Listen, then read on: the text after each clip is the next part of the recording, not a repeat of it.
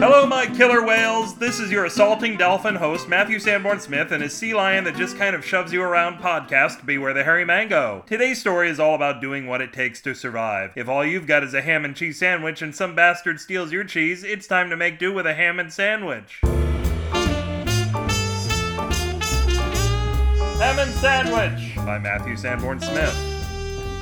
The post-apocalypse got its name because it started at the post office. The price of stamps went up the same day they ran out of 2-cent stamps and all hell broke loose. Now people roamed hills of rubble, killing creatures for their organ meat, the most nutritious of the three meats. The second being muscle meat, and the third being a meaty part in a stage play. But believe me, when things got particularly tough, no one was above hunting the large packs of scripts that scurried across the desolate wastes for whatever they could get. But all in all, the end of the world was treating Benny pretty well. He didn't have to punch a time clock, he didn't have to wash the dishes because there were no dishes, and there was no more reality TV. There was just reality. But more than that, Benny was finally in his element. His life in the pre-war world was as an itinerant music store employee, riding the rails from shop to shop and playing whatever keyboard was at hand for a bowl of hot soup. It was his knockabout life and his knowledge of these instruments that now made him the greatest hunter of his time. For you see, the great meat-toting animals of yesteryear had all been destroyed in the wars. But thanks to radiation and a blatant disregard for real science, vast herds of electronic organs roamed the plains and their meat was prized by all. Benny knew how to track the organs across long distances. He listened for the distant strains of Deep Purple's Space Truckin' on the wind. Benny would chase down the weakest of the group and lure it away with the sheet music for the girl from Ipanema. Then he'd pounce upon it and pull its plug so it would be powerless to resist him. He'd bring it from its home to his, resulting in the first successful post-apocalyptic organ transplants. Benny's people grew fat and strong from his great skill, and Benny amassed much power.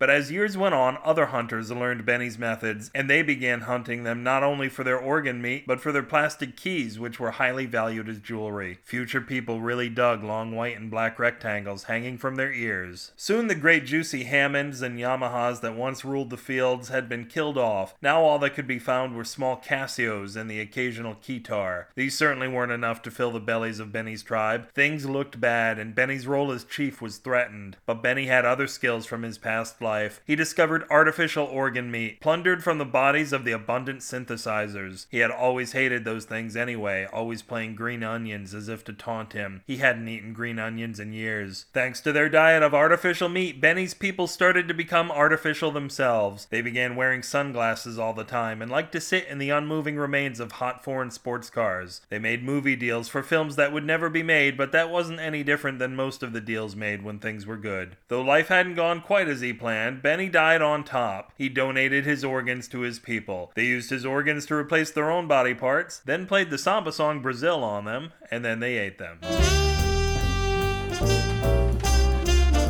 If this story grabbed your organ, you can play it and other worm ears at the weblog of the Minimogue, BewareTheHairyMango.com. Defecate gleefully in the comments for this post. Please don't do that, I'm just making jokes here, okay? Or darkly mail me and we'll look through our scanners at Matthew@BewareTheHairyMango.com, or get excited that I just opened this bit up to a long list of adverbs at BewareTheHairyMango@gmail.com. If you were to capture one all-encompassing two-word statement about SFSignal.com, then the SF in SFSignal.com would stand for Shoddy Framework, which covers not only a too large percentage of the stories and films we experience, but also the construction of our vast office building. At other jobs, the office supplies are stolen by employees. Here they're being stolen by the repair crew who are holding the building together with a combination of scotch tape, staples, and post-it notes. You can literally see the writing on the wall. Tweet to your farthest acquaintance that because of the trust you've built up over the years of seeing each other's avatars on Twitter, they should follow me at twitter.com/upwithgravity. Nothing says bonding like 73 degrees of separation. Slap some dough in my paw through the donate button on the homepage so I can cook up a heapin' helping of cat biscuits to get me through the lean months ahead. Don't worry, I don't kill any cats in the making of my biscuits. I pay a guy.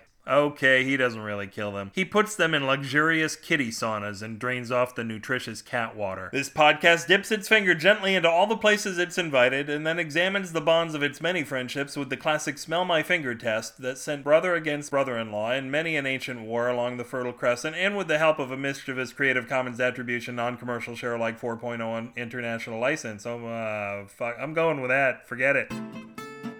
Until Merle Haggard writes Sucky from Kentucky, this will probably have to keep on being Matthew Sanborn Smith, reminding you it's always darkest just before it gets a little less dark. Good night.